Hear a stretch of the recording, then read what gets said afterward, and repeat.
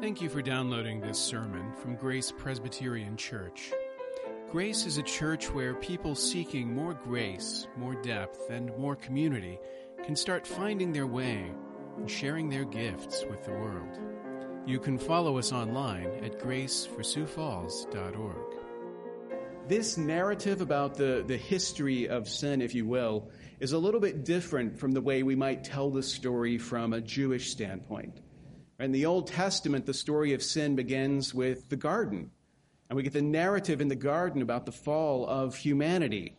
But now Paul is speaking to a Hellenistic audience, and he's taking what you might think of as more of a history of ideas approach, or like a high-level approach. He's talking about the origin of sin, the root of sin, the nature of sin, and its effects on the human beings who have fallen into sin. As he speaks, he uses this pronoun they, them. They have done these things. These things are true of them. But there's going to be a turn later on that you have to keep in mind where it's going to turn out that we're all under this condemnation, that these are things that are true for all of us.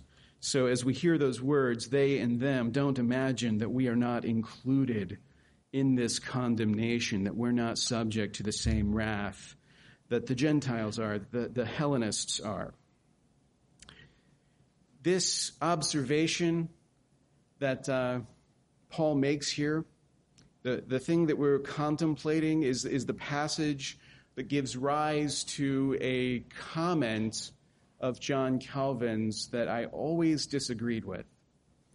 It's always helpful when people tend to assume, oh, well, whatever Calvin says, you're just going to believe it. It's always helpful to be able to point to examples where you differ, right? Where I think you got it wrong. It's understandable. He was writing back in the 1500s. He didn't have all the advantages that I possess, and so occasionally, of course, he's going to misspeak. He's going to, go too far, something like that. The line that I'm referring to, the thing that Calvin said that always rubbed me the wrong way, was actually this phrase that's captured in the title of the sermon. He says that the human heart is a factory of idols, or to put it more specifically, he says man's nature, so to speak, is a perpetual factory or forge of idols. Man's nature is a perpetual factory of idols, which is why whenever some good blessing comes into your life, someone gives you a nice gift, you get something new and you're really pleased about it, and you show your sanctimonious friends at church, oh, look at my new car, look at my new house, or whatever it is. Someone always says, or if they don't say it, you can see in the expression, well, don't make an idol out of that. Don't make an idol out of it. I always hated that.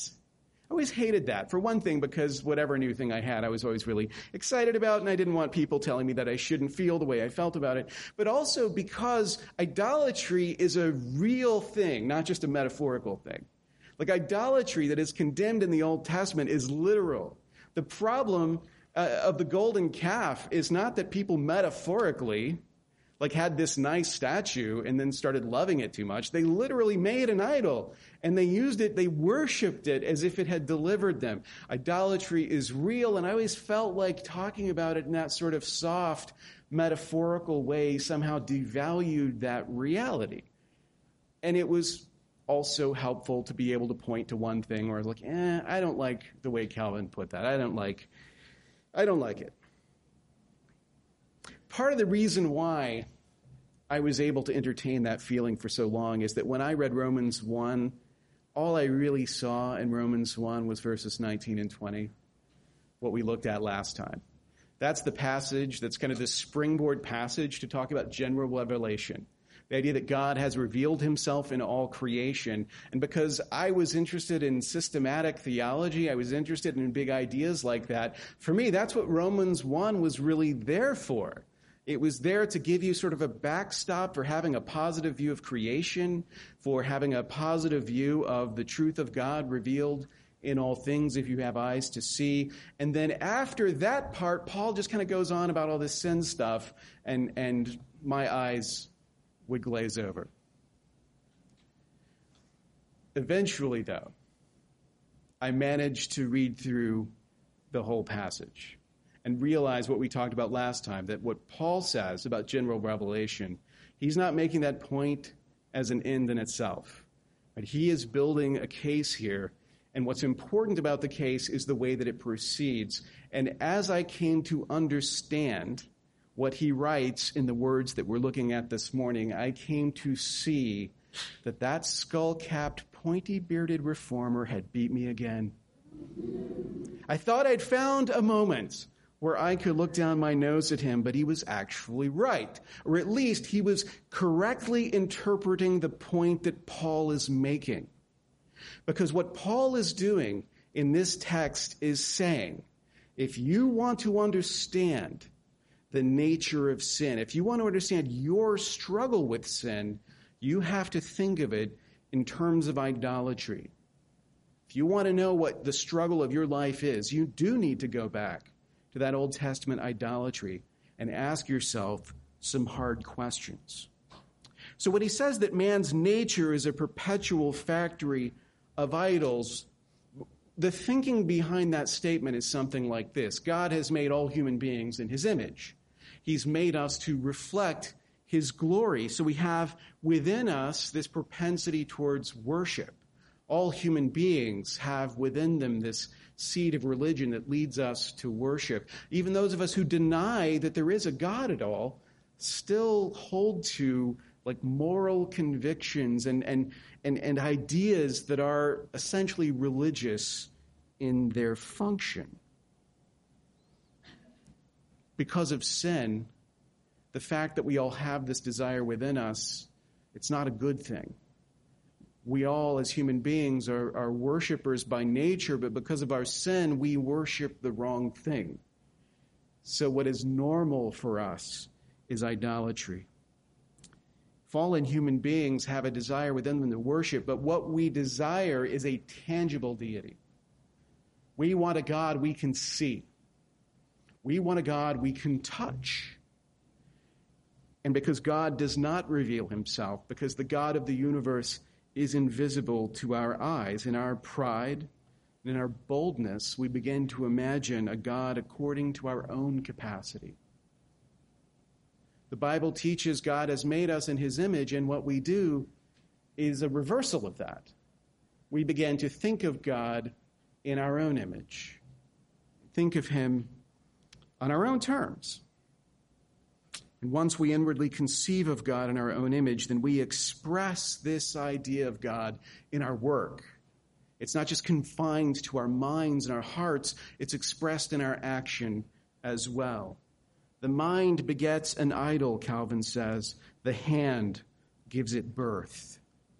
The mind begets an idol. The hand gives it birth. Scripture says that as human beings, our struggle is a struggle against sin. All of us are implicated in it. All of us have this corrupt, this fallen nature.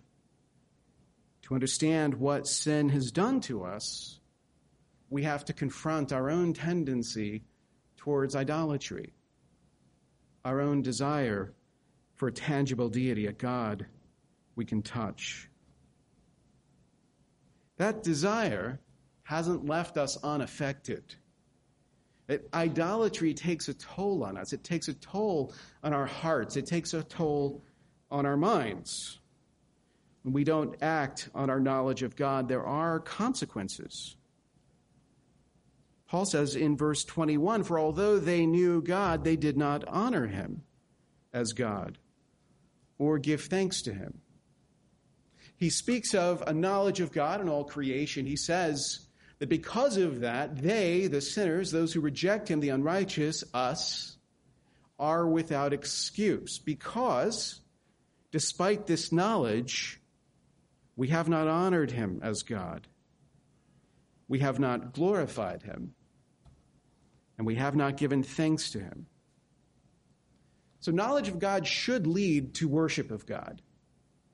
In Paul's mind, there's not a situation where you have knowledge of God, but you somehow don't worship him. Right? These things are connected.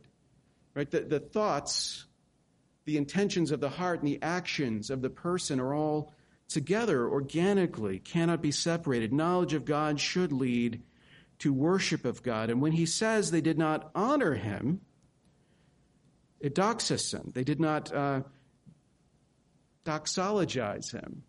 They did not give glory to him. They did not thank him. They did not express gratitude towards him. But this honoring and giving thanks, these are actions of worship. He's taking two examples of a larger thing, worship, and essentially saying, although they knew God, they did not worship him. The two feelings of adoration and gratitude really cover the whole province of religious feeling. It's all of worship, all of true worship that is neglected despite the knowledge.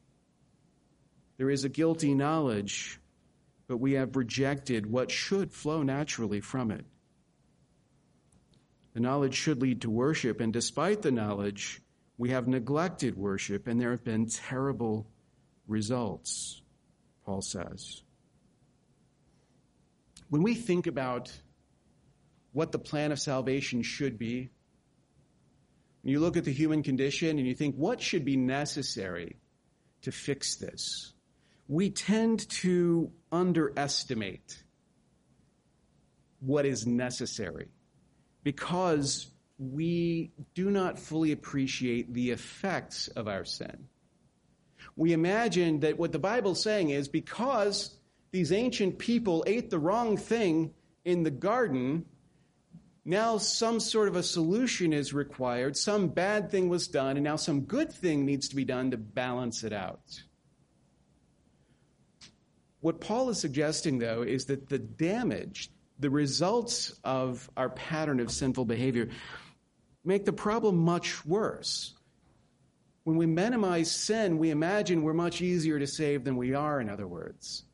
We minimize the extent of the difficulty. We are made in God's image, but if we don't worship him, then there is another force at work that isn't just doing an insult to us, wounding us once, but is constantly at work in our lives, is constantly causing suffering. There is a catastrophic toll that is a result of our sinfulness. Our idolatry inflicts futility and darkness upon us. Paul says, but they became futile in their thinking, and their foolish hearts were darkened. Futile here, you might think of vanity or foolishness. And when he says in their thinking, he's not referring to just like a specific thought, like they had a bad idea. This means more like the flow of thought or the movement of thought. Their way of thinking became futile. Dialogismos is the word in Greek. Dialogical is a word that's derived from that dialogue, this idea of sort of the structure of thought as a result of idolatry becomes futile in its functioning. There, because of sin, is an effect on thinking. Futility characterizes the way of thinking. The mind has become a trap. It's become a maze that we cannot reason our way out of because our reasoning has been corrupted. The thing that we ought to be able to rely on most actually doesn't serve us as we think it does. Our thinking becomes futile, and our hearts are darkened. We cannot think our way out of our predicament, but we also cannot feel our way out either. We cannot trust in a moral intuition that will guide us. The will, our instinct, a deep moral inclination also has been affected. All these aspects of what you might think of as our inner light, as people made in God's image, all of this is affected by our idolatry. We do not worship the God who gave us these things, and these gifts as a result are corrupted. They turn against themselves. You can see these effects individually when you consider your own life, but you can also see them collectively when you think about just human beings in general and the history of our movements of thought, our philosophies, our way of approaching the world. is affected by sin, Paul says. Those things are tainted. We cannot, through philosophy, find our way out. Our moral judgments, not only as individuals, but as societies, are darkened. There is no way to do this thing that you're always hearing Christians yearn for, which is to get back to the good old days, to get in a time machine and go back to the golden age when everybody was Christian and society did everything the way it was meant to do. That never existed. That never existed. Like, you could go back in time. You choose the place. You can go back to Geneva in the days of Calvin. You won't like it. You can go back to the New Testament church, the pure church that so many people think that if only we could restore the New Testament church, everything would be perfect. But you know, most of what we know about the New Testament church, we know from the New Testament, which was largely written because of how bad the New Testament church was. It was not a golden age of Christian practice. It was full of sin, immorality, full of exactly the kinds of things that Paul is talking about here. The solution is not to get our heads right, to start thinking clearly about things. It's also not to get our hearts right in the sense of we need to start feeling the right way. The problem is too great for the solution to be so small. Now, the fact that we do have reason, which is a great gift, the fact that we do have a moral intuition that even in the darkest times guides us, these things testify to the fact that despite sin, the image of God, that light, has not been eclipsed. The fact that we all have them, the fact that all human beings, regardless of their creed, regardless of their circumstances, have some vestige of these abilities is a reason for hope.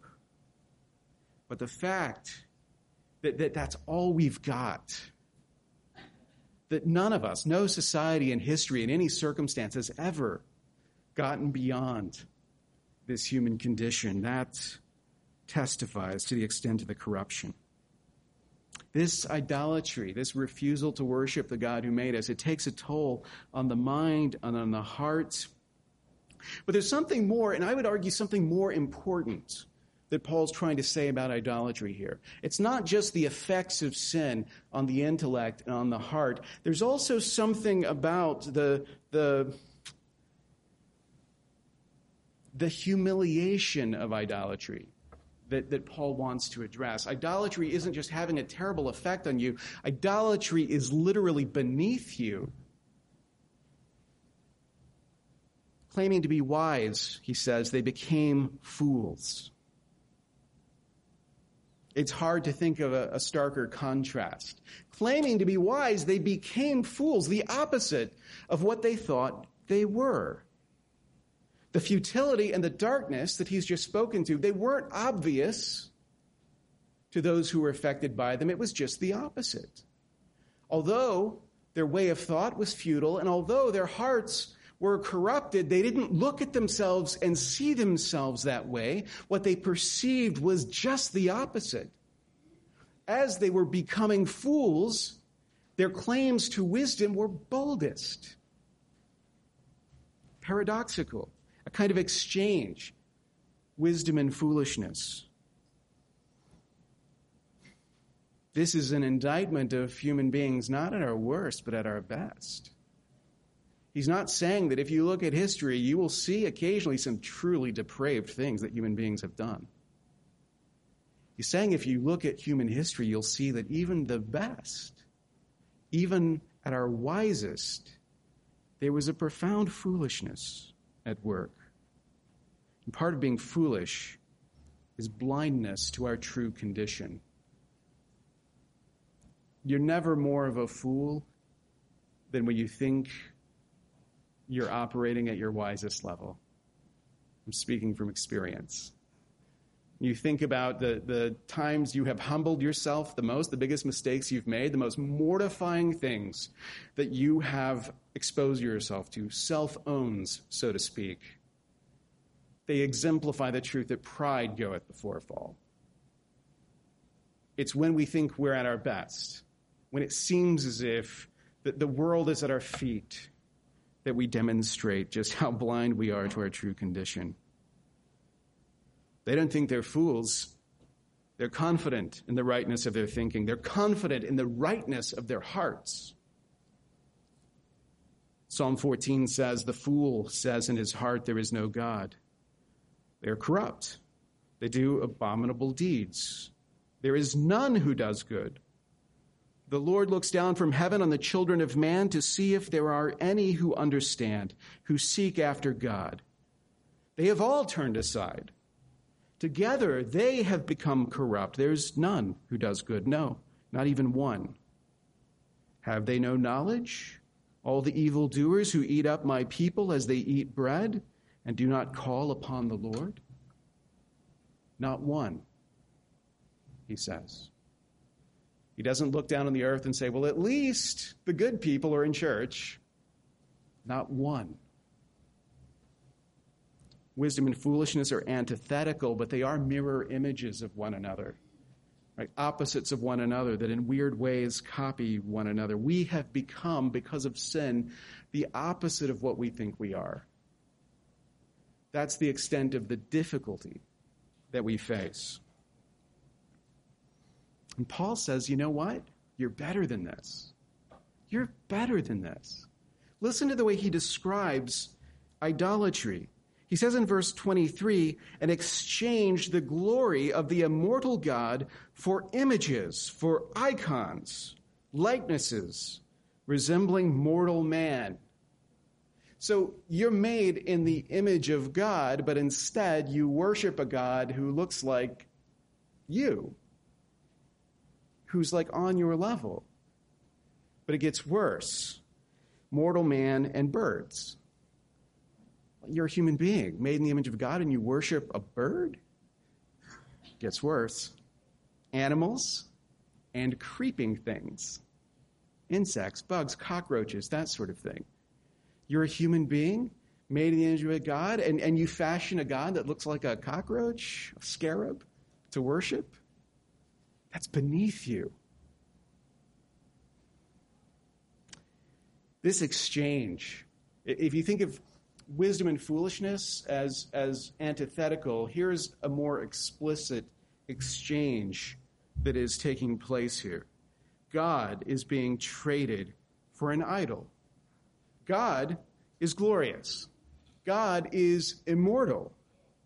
He cannot be worshipped in an image. He forbids it. He forbids his people to worship him in an image, to make a graven image of him, which makes sense when you consider he's done this already. He has made his image. He has made human beings in his image. And if you want to see him in the flesh, you must look to the image of God in man, preeminently in Jesus Christ. But we are not permitted to do this. Idols are beneath us. They are fashioned after created things that descend in order of glory from human beings. When Paul says these things, he's actually channeling a really strong current in Old Testament prophecy. When Old Testament prophets talk about idolatry, they don't do it in sensitive ways. They don't take into account the feelings of the idolater and coax him gently. No, Paul can be sensitive. At Mars Hill, surrounded by idols, he finds one that's dedicated to the unknown God, and he very cleverly says, I've come to proclaim to you the God you have worshipped without knowing his name. Right? That's sensitive. Isaiah maybe wouldn't roll that way. The way Old Testament prophets talk about idols, there's a little bit more of an edge. It cuts a little bit more. And I want you to see this in Isaiah chapter 44, because here, Paul sounds a little bit like Isaiah when he gives us this sliding scale. Gods that look like men, that look like birds, that look like animals, that look like creeping things. You're meant to see that there's a lowering that's taking place. And Isaiah does this, I think, better than any other prophet. This is Isaiah chapter 44, starting in verse 9 and going through to verse 20. It's a long narrative, descriptive passage. And it's one of those passages, if you have not seen this before, this is worth writing down and going back to read over and meditate on, because it really does encapsulate something about the futility of idolatry in the eyes of God. So Isaiah writes these words, "All who fashion idols are nothing, and the things they delight in do not profit. Their witnesses neither see nor know, that they may be put to shame. Who fashions a god or casts an idol that is profitable for nothing? Behold, all his companions shall be put to shame, and the craftsmen are only human. Let them all assemble, let them stand forth. They shall be terrified. They shall be put to shame together. The ironsmith takes a cutting tool and works it over the coals. He fashions it with hammers and works it with his strong arms. He becomes hungry, and his strength fails. He drinks no water and is faint. The carpenter stretches a line. He marks it out with a pencil. He shapes it with planes and marks it with a compass. He shapes it into the figure of a man, with the beauty of a man to dwell in a house. He cuts down cedars, or he chooses a cypress tree or an oak and lets it grow strong among the trees of the forest. He plants a cedar, and the rain nourishes it. Then it becomes fuel for a man. He takes a part of it and warms himself. He kindles a fire and bakes bread. Also, he makes a god and worships it. He makes it an idol and falls down before it. Half of it he burns in the fire. Over the half he eats meat. He roasts it and is satisfied. Also he warms himself and says, "Aha, I am warm. I have seen the fire." And the rest of it he makes into a god, his idol, and falls down to it and worships it. He prays to it and says, "Deliver me, for you are my God." They know not, nor do they discern, for he has shut their eyes so that they cannot see, and their hearts so that they cannot understand. No one considers, nor is there knowledge or discernment to say, "Half of it I burned in the fire. I also baked bread on its coals. I roasted meat and have eaten. And shall I make the rest of it an abomination? Shall I fall down before a block of wood?" He feeds on ashes. A deluded heart has led him astray, and he cannot deliver himself, or say, "Is there not a lie in my right hand?" The futility of it illustrated. Like the tree is planted, it is nourished by the rain. This is creation working. Right? This is creation in all of its glory, and also working to provide for man. The creation that God has given human beings dominion over. He's chopping the tree down. He's building a fire to warm himself, to bake bread, to be sustained. All of that is good.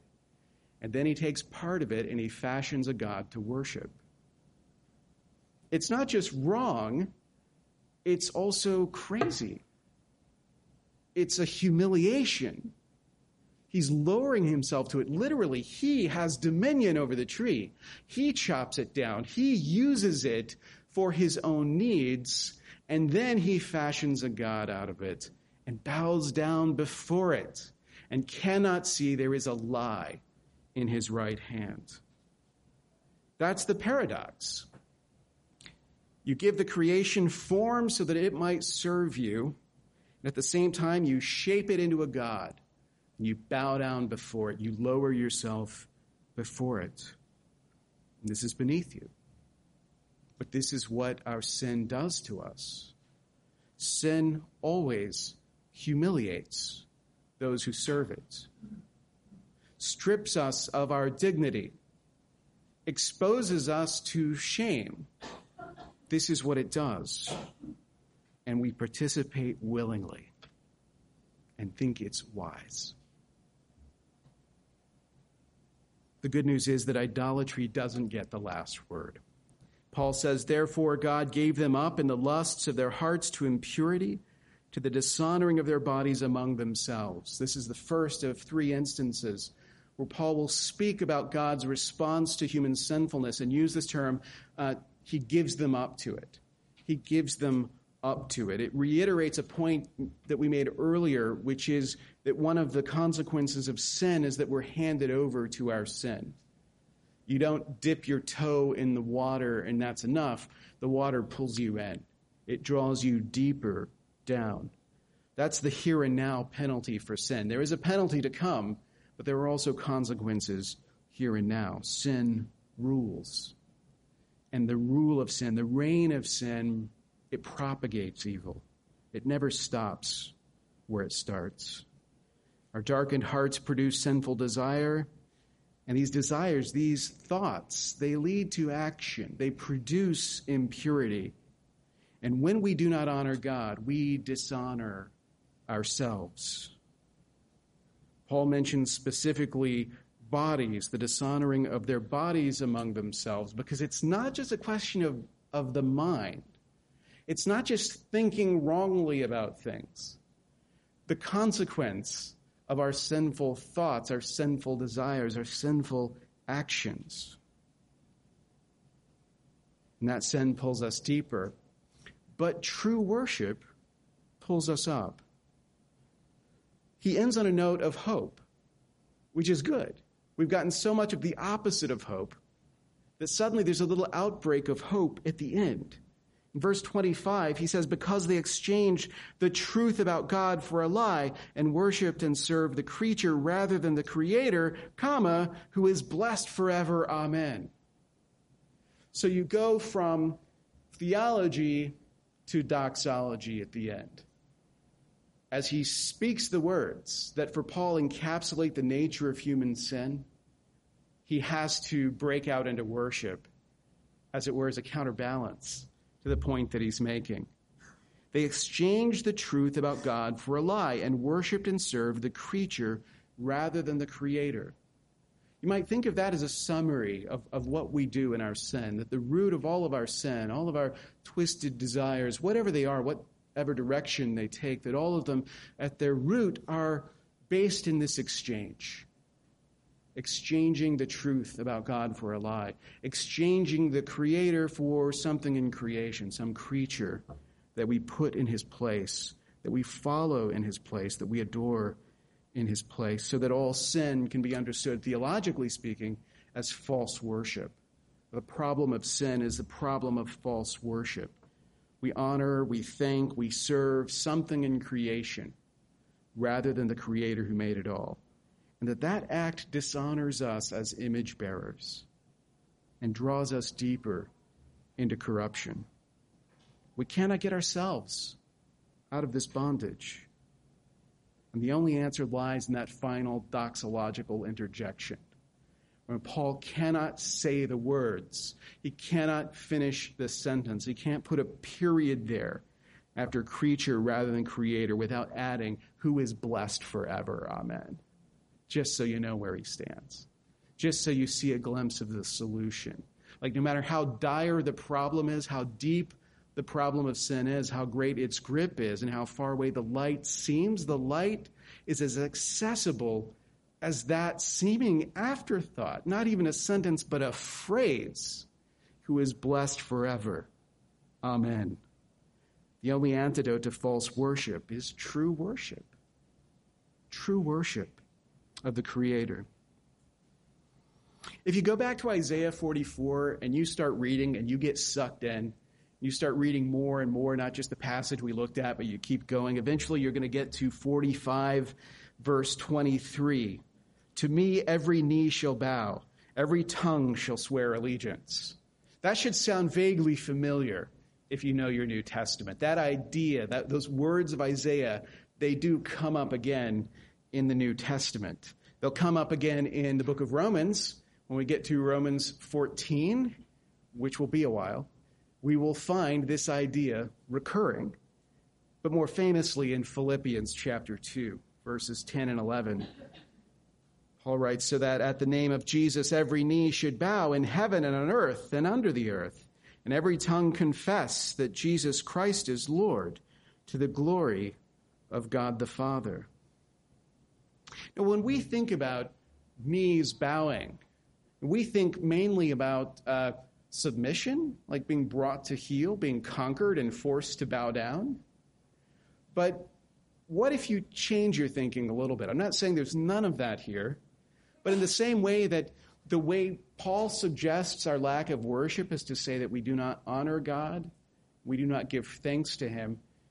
You might think of this idea of every knee bowing, not just as an assertion of the kingship of Jesus, of the reign of Jesus, but also of the worship of Jesus as well. Because the posture of kneeling, true, it is one of submission, but first and foremost, submission before God. Like kneeling, humbling ourselves before the God who made us. Now, to make the case for Jesus, Paul must first reveal the problem that Jesus came to fix. He has to show how bad the problem of sin is, how all-encompassing the grip of sin is, in order to understand the solution that he reveals in Jesus Christ. Here, in these verses, we begin to see the heart of the problem, the root of the problem of sin. It's a worship problem, first and foremost. The reason that you struggle the way that you do with sin is because you were made to worship, but you cannot, under your own strength, worship what you were made to worship. Instead, your desire fixates on the wrong things. Instead, we bow down to the wrong things. We humble ourselves before the wrong things. We humiliate ourselves before things we were meant to rule over. We lower ourselves for things God made us higher than. Our world, by sin, has been flipped upside down, but we don't see it. We think it's right side up. We think this is the way it's supposed to be. The good news isn't that if you realize that, like if you hear that, you really take it to heart, you can start worshiping correctly, and that will solve things. It won't. I'm not saying that if you hear this rightly or I explain it well enough that you will be able to turn this around. You won't. The good news of the gospel is not that when you get the warning from God, if you listen and you amend your ways, then you will be pleasing in the sight of God and he will accept you. The reality is you can't do any of those things. And your efforts to do them, if you put faith in that, will deceive you.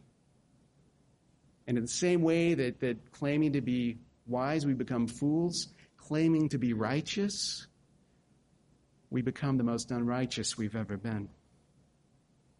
The good news is this, that when we could not worship rightly, Jesus worshiped for us. When we could not honor God, Jesus honored him. When we could not serve him, Jesus served him. When we could not do what we were made to do as human beings, Jesus became a human being and did it for us. Your hope is not that you can somehow turn this around. Your only hope is that Christ has turned it around for you. Your heart is a factory of idols. Some of you will appreciate this for heritage reasons that will quickly become obvious, but you know those wooden shoes that people used to wear, clogs? There's a word in English that is associated with the use of those shoes. You may not realize this because it comes to us from the French, but sabotage. Sabotage, those wooden shoes are sabots. Sabotage, that act of destroying something, comes from the Industrial Revolution, when suddenly Europe is populated by factories that threaten the human beings who used to do the work. And there's this dark vision of the future, and it's going to be all smokestacks and machines. And a few human beings say, you know what, we're better than that. We're not going to go bow down before the smokestacks. We're going to take off our wooden clogs and throw them in the wheels. And they would break the machines. The guys who paid for the machines, they didn't like it. So they came up with a fancy French word, sabotage. They were sabotaging us. Your heart is a factory of idols. Jesus has come to sabotage it.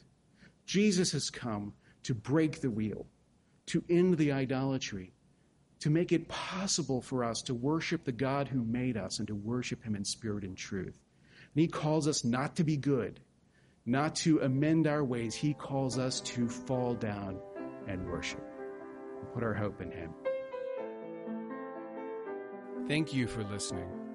You can find more sermons from Grace and information about joining us for worship by visiting our website at graceforsiouxfalls.org. We also invite you to visit the iTunes store and subscribe to the Sermons of Grace podcast.